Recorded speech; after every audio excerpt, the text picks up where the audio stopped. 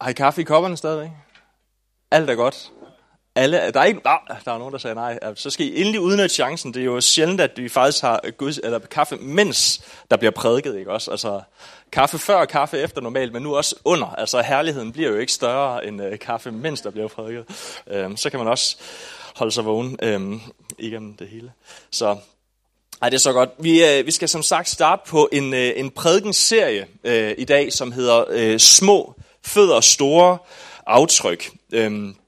Og det er jo, som I måske kan regne ud, en serie, som på en særlig måde sætter fokus på børn, på næste generation i vores kirker. Fordi at som kirker, der sætter vi stor pris på næste generation. Vi sætter stor pris på børnene, vi sætter stor pris på de små fødder. De har en stor betydning, det betyder meget. Børnene betyder meget i Guds rige, er det rigtigt? Og hvis børnene betyder meget i Guds rige, hvis det betyder meget for Jesus og for de små børn til sig og velsigne dem, så bør det også betyde noget for os, ikke også? Så bør det også ligge vægt på vores hjerter. Det bør også være noget, vi bærer med os, den her kærlighed til børnene, til næste generation, og det her ønske om at være kirke for børn og for næste generation. Der er en helt særlig, jeg ved ikke, det er måske forkert at sige. Jesus han sætter helt særlig fokus på og nævner tit det her med, at man skal være, kirken er særligt til for enkerne og de faderløse. Har I hørt det før? For enkerne og de faderløse, børnene der vokser op uden forældre, ikke også? Der er en særlig plads i Guds rige, der er en særlig plads i kirken til børnene og til næste generation, og derfor så skal vi selvfølgelig også tale om det. Når vi nu skal tale om det, så er det også meget vigtigt for mig at sige, at bare fordi vi skal tale om børn, så er det her ikke kun for forældre og bedsteforældre. Dem, som ikke har børn, og måske ikke har børn endnu, eller har valgt ikke at få børn, kan også lytte med. Der er også noget for jer at høre og tage imod i den her prædikenserie her. Det har vi forsøgt at gøre noget ud af, at der skal være. Det ikke kun er for forældre. Så hvis du ikke har børn, eller at du ikke har hjemmeboende børn, eller hvad det nu måtte være, så fortvivler. Det er ikke sådan, at du skal blive væk de næste 4 søndage. Faktisk så vil jeg på det kraftigste opfordre dig til at komme, fordi at der vil også være noget for dig den her søndag. Jeg vil også byde særlig velkommen til dem, som ser med online. Vi kom lidt sent i gang med streamingen i dag, og det var fordi, vi simpelthen har siddet og spist rundstykker. Sådan kan det gå. Når kaffen flyder, og brødet det er der, og pålægchokoladen, så går tiden. Men det er godt, du ser med, og jeg håber, at du også har haft et ordentligt traktement hjemme i din stue. Ellers så kan vi ikke gøre noget ved det i hvert fald, men det er godt, du ser med derude. Som mennesker, så er vi jo ikke ment til at leve alene. Vi er simpelthen ikke, det fungerer ikke det der med at være menneske alene. Har I hørt om de der ulvebørn? Har I hørt om dem nogensinde?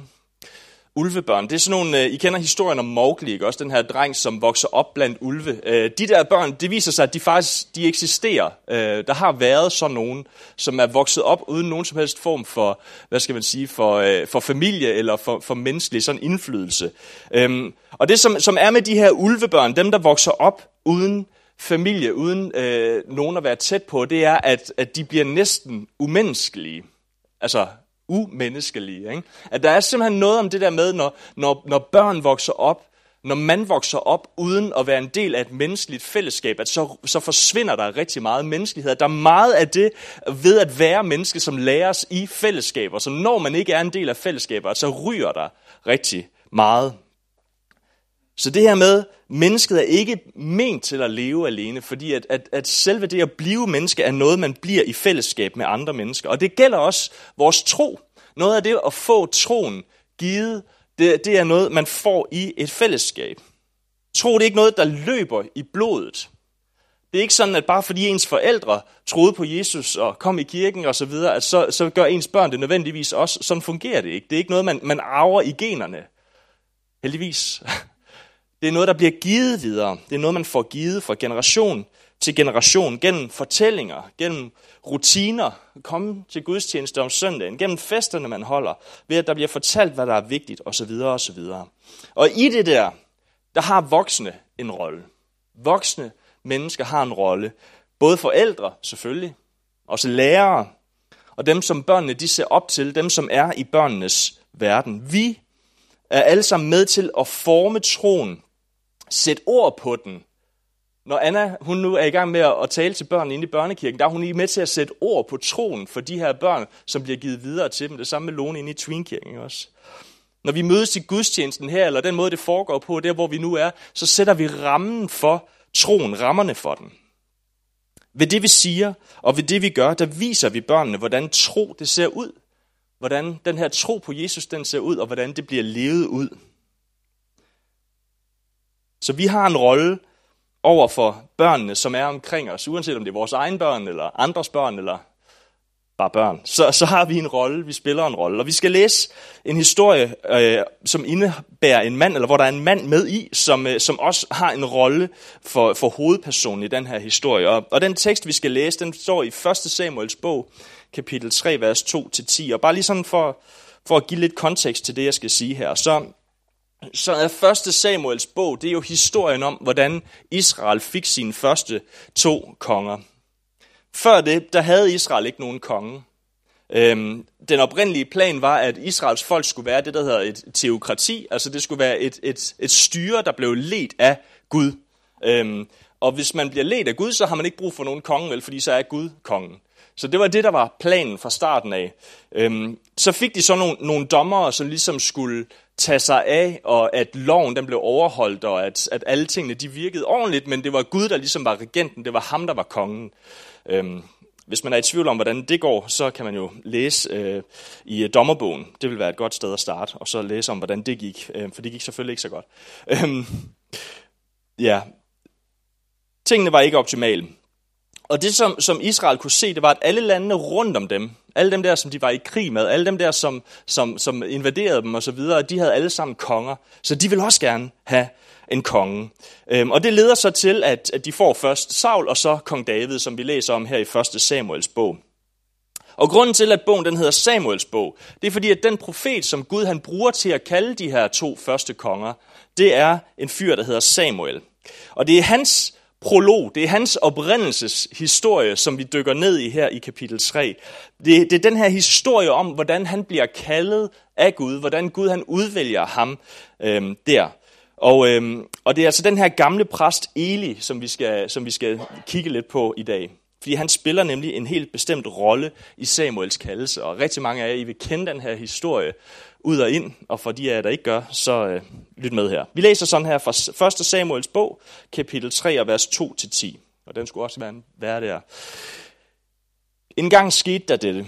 Eli lå og sov, hvor han plejede. Hans øjne var begyndt at blive svage, så han ikke kunne se. Guds lampe var endnu ikke slukket, og Samuel sov i Herrens tempel, hvor Guds ark stod. Der kaldte Herren på Samuel, som svarede ja, og løb hen til Eli og sagde, du kaldte på mig, her er jeg. Men han svarede, jeg har ikke kaldt, læg dig til at sove igen. Så gik han hen og lagde sig. Igen kaldte Herren Samuel. Han stod op og gik hen til Eli og sagde, du kaldte på mig, her er jeg. Men han svarede, jeg har ikke kaldt, min søn, læg dig til at sove igen. Samuel kendte nemlig endnu ikke Herren, og Herrens ord var endnu ikke blevet åbenbaret for ham. For 3. gang kaldte Herren Samuel. Han stod op og gik hen til Eli og sagde, du kaldte på mig, her er jeg. Der forstod Eli, at det var Herren, der kaldte på drengen. Og han sagde til Samuel, gå hen og læg dig til at sove. Hvis der bliver kaldt igen, skal du sige, tal Herre, din tjener hører. Så gik Samuel tilbage og lagde sig til at sove. Og der kom Herren og stillede sig foran ham, og han kaldte ligesom de andre gange, Samuel, Samuel. Og han svarede, tal, din tjener hører. Det, som jeg godt kunne tænke mig at tale lidt om i dag, det er det her med voksnes rolle i børnenes tro. Hvad for en rolle voksne har ind i børnenes tro. Og der er sådan 2 primære ting, som jeg er kommet frem til. Og det første, det er, at man skal ikke stå i vejen. Og for det andet, det er, at man skal vejlede. Så vi skal ikke stå i vejen, og vi skal vejlede, okay? Der findes det her ordsprog, der hedder, fra børn og fulde folk skal man høre sandheden. Da der blev brainstormet, hvad titlen skulle være på den her serie, der var den op at vende. Vi blev enige om, at det måske ikke var så passende.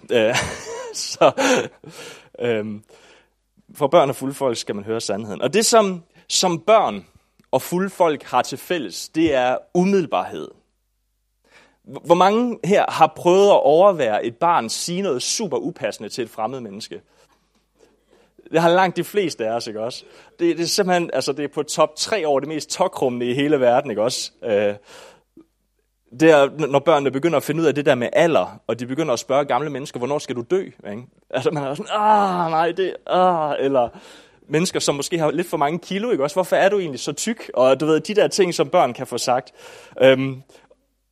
Og forældres reaktion på det der er tit, du ved, at undskylde, og så nej, og prøve at dække over, og du ved, eller også så, du ved, med røde kinder og alt det der. I kender hele situationen.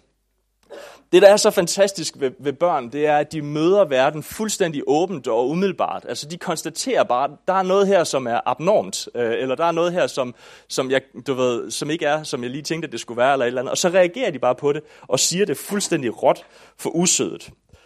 Og så er det jo så meningen, at opdragelsen skal komme ind og prøve at dæmme op for noget af alt det der med noget kulturel forståelse og noget impulskontrol og sådan noget. Nej, man siger ikke til overvægtige mennesker, at de er over. Det lader vi være med, og du ved, det der med døden, vestlige kultur og sådan noget, det snakker vi ikke om. Alt det der, det skal man ligesom lære. Det der, det siger man ikke. Du ved. Så vi kan godt grine lidt, når vores børn siger upassende ting, mens de er der. Så når vi kommer ud i bilen, det der, det siger man bare ikke. Sådan der gør man ikke. Det må du ikke. Sindssygt, mand, du gør mig helt, altså. Ja. Og det er jo den samme impulskontrol, der ryger hos fulde folk, ikke også? Altså, det der samme filter der ligesom forsvinder, og så bliver der bare sagt lige præcis, hvad man tænker. Det, der adskiller børn og fulde folk, det er så, at det er charmerende, når børn gør det. Det er frastødende, når fulde folk gør det, ikke også? Det er sådan en stor forskel, men ja, fred med det. Så børn, de møder verden umiddelbart, og er i verden umiddelbart. Og det er de også i den åndelige verden. De er også i den åndelige verden umiddelbart. Det er ikke svært for børn at forstå eller sådan forholde sig til ideen om, at der skulle være en Gud. Det er ikke problematisk. De begynder ikke på alt det der, men kan Gud så skabe en sten, der er så stor, at han ikke selv... Altså det hele den der overvejelse, den kommer de slet ikke ud i, vel? Altså de møder den bare umiddelbart. De er i den umiddelbart. Det er nemt at tro på, at Gud han helbreder, at Gud han taler, at Gud han elsker os, osv. Og nogle gange så, jeg ved ikke med jer, men nogle gange så kan jeg blive overrasket over børns umiddelbarhed. Over den der sådan helt grundlæggende tro. Du ved, hvis der er et barn, der har ondt i hovedet, eller en af mine drenge har ondt i hovedet, eller et eller andet, så er jeg straks på vej over efter børnepanodilen, ikke også? Og så kommer jeg ind, skal vi ikke bare bede? Jo, det kunne vi da egentlig godt, egentlig. Altså, du ved, de går til det fuldstændig umiddelbart. Jamen, det kan vi da bare bede for, du ved. Jeg synes, det er uhyggeligt. Der er monster rundt og siger, der er ikke nogen monster. Kom herned og kig. Jamen, kan vi ikke bede om, at monsterne forsvinder? Jo, det kunne vi da egentlig også. Vi kunne da også bede om, at monsterne forsvinder. Der er en umiddelbarhed over det. Og den der samme umiddelbarhed er der også over Samuel. Vi læser her i vers 8, at 3. gang kaldte Herren på ham. 3 gange kalder Herren på ham Samuel. Og hver gang så springer han op og går hen til Eli og siger, du kaldte på mig, her er jeg. Der er en umiddelbarhed, som Samuel møder den åndelige verden med. Se, Samuel, han er født ind i en tid, hvor det ikke er normalt, at Gud han taler. I vers 1, som vi ikke lige havde med her, fordi tiden, der læser vi, at på den tid, der lød Herrens ord sjældent. Det var sjældent, at Gud han talte på den her tid her. Men Samuel, med alle, du ved, kanalerne åbne og møde verden fuldstændig umiddelbart, han hører Guds stemme på det der sted der. Og 3 gange, der springer han op og er på. Og i det der er der en væsentlig del om, at når børn de nu møder verden og møder den åndelige verden fuldstændig umiddelbart, så har voksne, der er omkring børnene i menigheden, at vi ikke står i vejen for den der umiddelbarhed. I teksten her, der sender Eli, han sender Samuel tilbage igen 2 gange. Gå nu hen og læg dig. Altså, hvis Asger han kom ind til mig 3 gange i løbet af en nat, ikke også? Det kan godt være på gang nummer 3, altså... Så tålmodigheden, den vil være ved at være brugt, ikke? Og gå nu ind og læg dig, du ved, der er ikke nogen monster, eller hvor det nu måtte være, ikke? Det er faktisk lidt imponerende, at Eli, han har overskud til midt om natten, og forstå, hvad det er, der foregår. Det er jeg ikke sikker på, at jeg ville. Jeg skal bare have noget børnepanodil og noget mælk, og så ind og sove igen. Nej, sådan er det altså ikke. Jeg doper ikke mine børn med børnepanodil, altså. Anyways. Ja, en væsentlig del er ikke at stå i vejen for det, som Gud han taler. Det handler om at gribe øjeblikket. Uanset sådan, hvor filosofiske spørgsmål om, hvorfor et eller andet, eller hvor stort, du ved, alle de der ting, hvem har skabt, og hvordan hænger det sammen? Eller når de spørger om at bede for tingene, eller det værste, vi kan gøre, tror jeg, eller noget af det værste, vi kan gøre, det er at komme til at bagatellisere den der barnetro. bagatellisere børnenes åndelige oplevelser. Deres umiddelbarhed er deres allerstørste styrke. Den der umiddelbarhed, de møder den åndelige verden med, møder troen med, er en kæmpe stor styrke, og den skal vi være med til at værne om. Den skal vi ikke stå i vejen for. Den skal vi værne om. Faktisk så skal vi efterligne det. I Matthæus 18:3, der står der, at hvis I ikke vender om og bliver som børn, så kommer I slet ikke ind i himmeriget. Så der er noget helt særligt over den der måde, som børn møder den åndelige verden med, som vi ikke skal stå i vejen for, men som vi skal bakke op om, og som vi faktisk også selv skal øve os i at træde ind i. Ikke at komplicere tingene, og tænke, jamen det kan vi da bare bede for. Stå i tro for, at selvfølgelig kan vores Gud de ting. Men vi skal ikke kun lade være med at stå i vejen, vi skal også vise vejen. Vi læser videre i vers 8 sådan her. Der forstod Eli, at det var Herren, der kaldte på drengen, og han sagde til Samuel, gå hen og læg dig til at sove. Hvis der bliver kaldt på dig igen, så skal du sige, tal Herre, din tjener hører. Hvor mange her har prøvet at søge et arbejde sådan inden for relativt kort tid? Hvor mange har prøvet at søge et job, sådan at de kan huske det? Sådan, ja. Det der med at søge et job, det kan være en ret frustrerende proces. Og det kan være ret frustrerende at være jobsøgende. Specielt nogle gange, så får man jo et job med det samme, så er det nærmest bare en formalitet, det der med at få et arbejde. For andre, der kan det være en frustrerende proces. Og der kan være sådan forskellige frustrationer på forskellige tidspunkter i livet, forestiller jeg mig. Jeg har prøvet at søge job selvfølgelig, da jeg blev færdiguddannet. Og noget af det, som jeg stødte på som en frustration, da jeg søgte job som nyuddannet, det var, at man vil rigtig gerne have nogen med erfaring. Og det er jo svært at have, når man er helt nyuddannet, ikke? Altså, så har man virkelig ikke særlig meget erfaring. Så når man sådan søgte en eller anden stilling, jamen, så skulle man kunne en hel masse ting. Man skulle være fleksibel, man skulle være læringsparat, og alle de der ting, som man er, når man er nyuddannet. Ikke? Også fordi, at hey, jeg er blank tavle, altså brug mig at gøre et eller andet. Så alt det der skal man have, og så skal man have 15 års erfaring også. Ikke? Så den perfekte medarbejder, det er en, som er helt nyuddannet og med masser af talent og sådan noget der, og som har 15 års erfaring. Og fuldstændig umuligt at opnå. Og det er et problem, det der. Fordi at begge dele er super værdifulde. Det er mega værdifuldt med talent. Når man har et talent, så har man en god tilpasningsevne. Man er god til at rette ind i nye situationer, ikke også? Hvis man ikke har en frygtelig masse erfaring, så går man ligesom bare til verden igen umiddelbart. Der er en masse tilpasningsevne. Der er nye perspektiver, man bringer til bordet. Det er nemt at lære nye ting. Og uanset hvilken situation man ligesom lander i, så finder man ud af det, fordi at man har jo ikke prøvet det før, så nu gør vi da bare et eller andet. Det er vigtigt, og det er super godt med det der talent. Men talentet mangler alle de der kvaliteter, som erfaringen har. Det der med, at man ved, hvad det er, der virker. At man ikke skal prøve 3-4 ting af, før man lander på det gode resultat eller den gode løsning. At der er en lav risiko. At man allerede har en masse færdigheder, man har fået lært. Det er alt det der, som erfaring det kan bide på. At uanset hvilken situation man møder, så har man prøvet det før. Det er ikke nyt. Og i den her Samuel og Eli-fortælling, der er der lidt af den samme dynamik. Talentet og erfaringen. Samuel, han havde talentet. Han hørte Gud kalde på ham. Han var næste generation, ikke også? Eli, han var gammel og blind, og der gik ikke lang tid før, det var slut med ham, og han ligesom skulle give, faklen videre.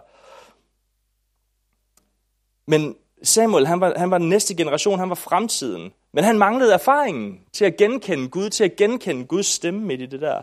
Og han vidste ikke, hvordan han skulle navigere i det. Så han rejser sig op og løber ind til Eli, ikke også? Fordi det er nok ham, der kalder. Hvorimod Eli, han havde erfaringen. Han havde været i gamet i mange år. Han har formentlig selv hørt Guds stemme, om end det nok har været lang tid siden, fordi at det står der jo her.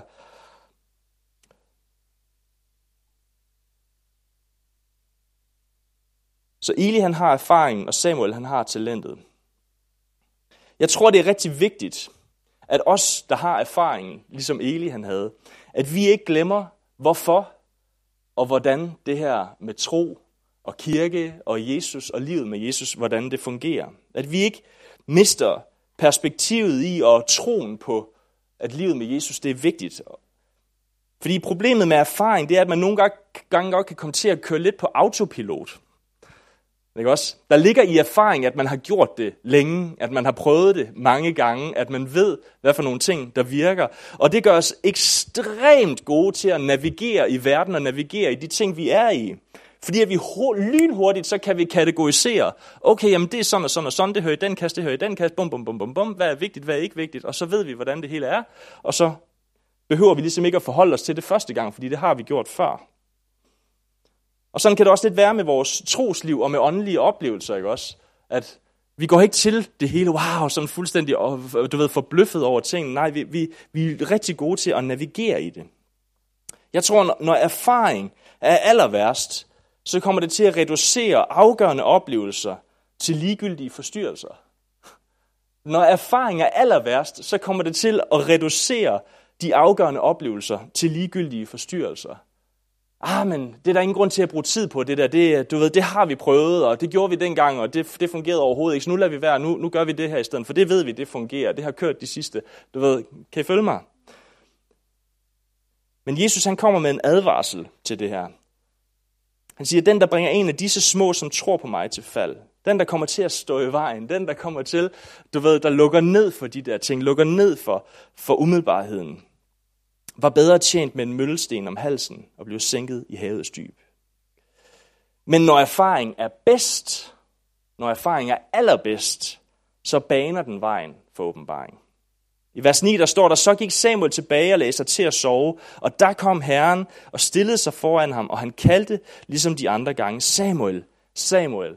Og han svarede, tal, din tjener hører. Se, Elis erfaring baner vejen for Samuels åbenbaring. Det er fordi Eli, han ved, hey, det er Gud, der kalder på dig, Samuel. Så du skal bare sige, tal her, tjener høre. Det er Elis erfaring, der baner vejen for Samuels åbenbaring. Hvis ikke Eli, han havde vejledt Samuel i den her situation, hvis ikke han havde hjulpet ham til at tolke, hvad det var, der foregik, og havde givet ham det redskab, der skulle til, jamen så havde Samuel måske ikke oplevet kaldet den nat.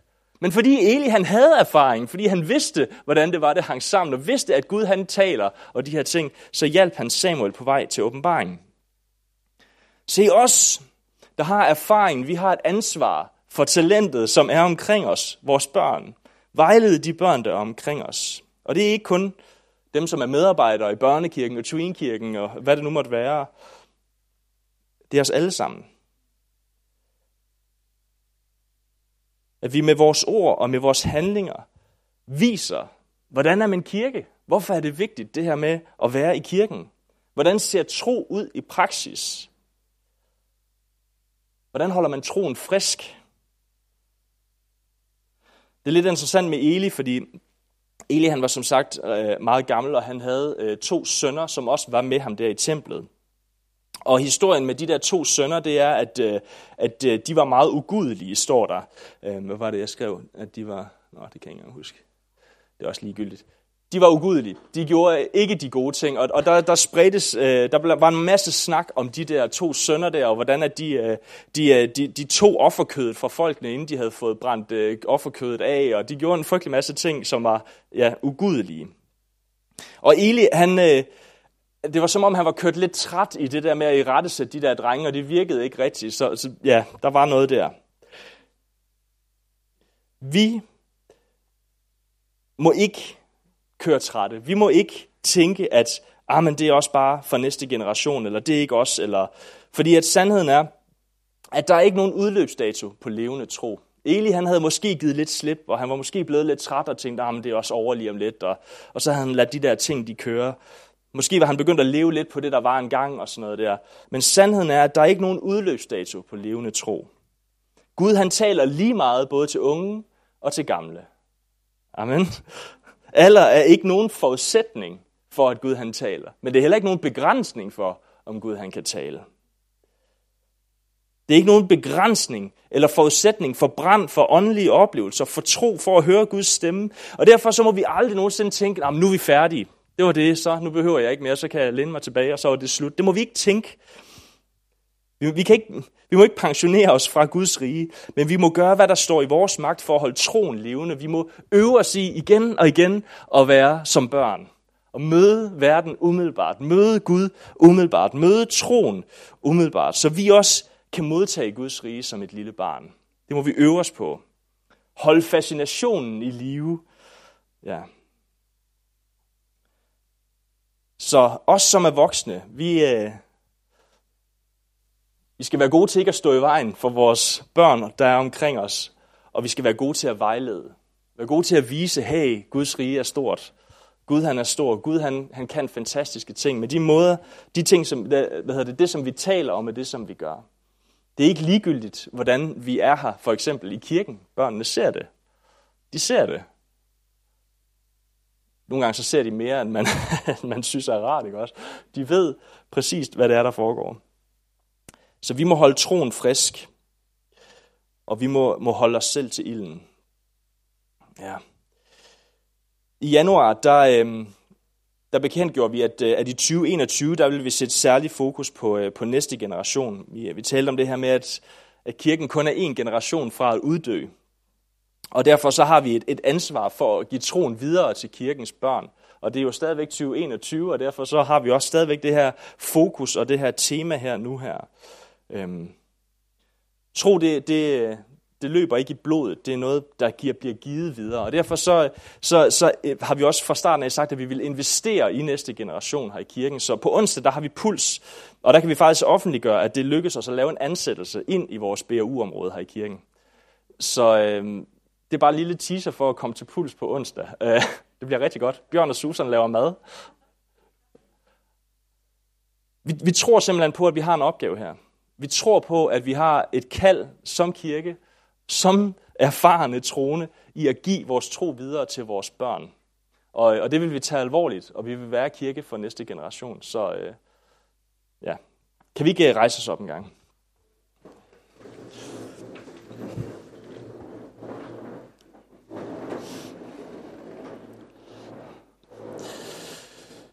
Tak, Jesus, at du har sat her børn i vores umiddelbare nærhed, far. Der er børn i vores liv, der er børn i vores menighed her, far, som du har et kæmpe hjerte for, og som du har en længsel efter at se her, at de lærer dig at kende.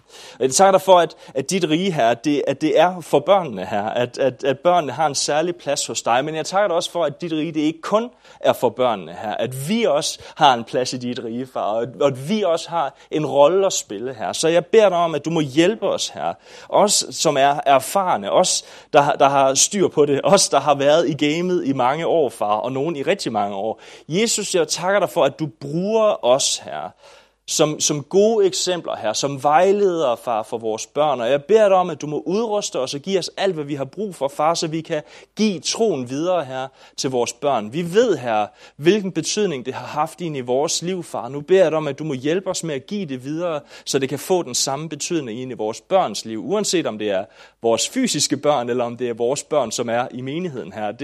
Det beder jeg dig om her. Tak for, at du bruger os. Og jeg beder dig om her, at ligesom at børnene møder din verden her umiddelbart, går til den umiddelbart, har en umiddelbart tro på dig her, på samme måde med at du må lægge sådan en tro i vores hjerter, en umiddelbar tro her, som tror dig for mere her, som er sikker i dig her, som hviler i, hvem du er, og som finder i freden i dig her. Det beder jeg dig om i Jesu navn her. Vi vil ikke pensionere os fra livet med dig, men vi vil holde det frisk her, og vi vil leve i det hver evig eneste dag her. Så det beder jeg dig bare om, at du må hjælpe os til. Helligerne, at du må give os kraften og styrken, og vi må få lov til at leve med dig hver eneste dag, Jesus. Det beder jeg dig om i dit eget navn. I Jesu navn. Og så beder vi dig for vores børn her, som lige nu sidder i børnekirke og tweenkirke, og også dem, som ikke er en del af kirken endnu, men som kommer her. De børn, som hører til familienetværket, de børn, som hører til dem, der måtte se med online. Vi beder dig for vores børn, og vi vil bare lægge dem over til dig, Gud. Må du her tale til dem, ligesom du talte til Samuel. Her må du åbenbare dig for dem. Må du træde tæt på deres hjerte, far. Må du holde dem i din hånd her. Må du tage dem ind til dig, Jesus, ligesom du gør i evangelierne her. Og holde dem tæt til dig. Det beder jeg dig om i Jesu navn. Må du bevare dem. Må du beskytte dem her. Og må du sætte dem, far, så de har alt, hvad de har behov for her, til ånd, til sjæl og til legeme her. Vi vil bede for de børn i vores by, som vokser op uden forældre her. Må du også på en særlig måde passe på dem her. Det beder jeg dig om i Jesu Kristi navn. Tak for, at du er en Gud, der hører bøn her, og at du hører, når vi vender os mod dig. Det takker jeg dig for i dit eget navn. Amen.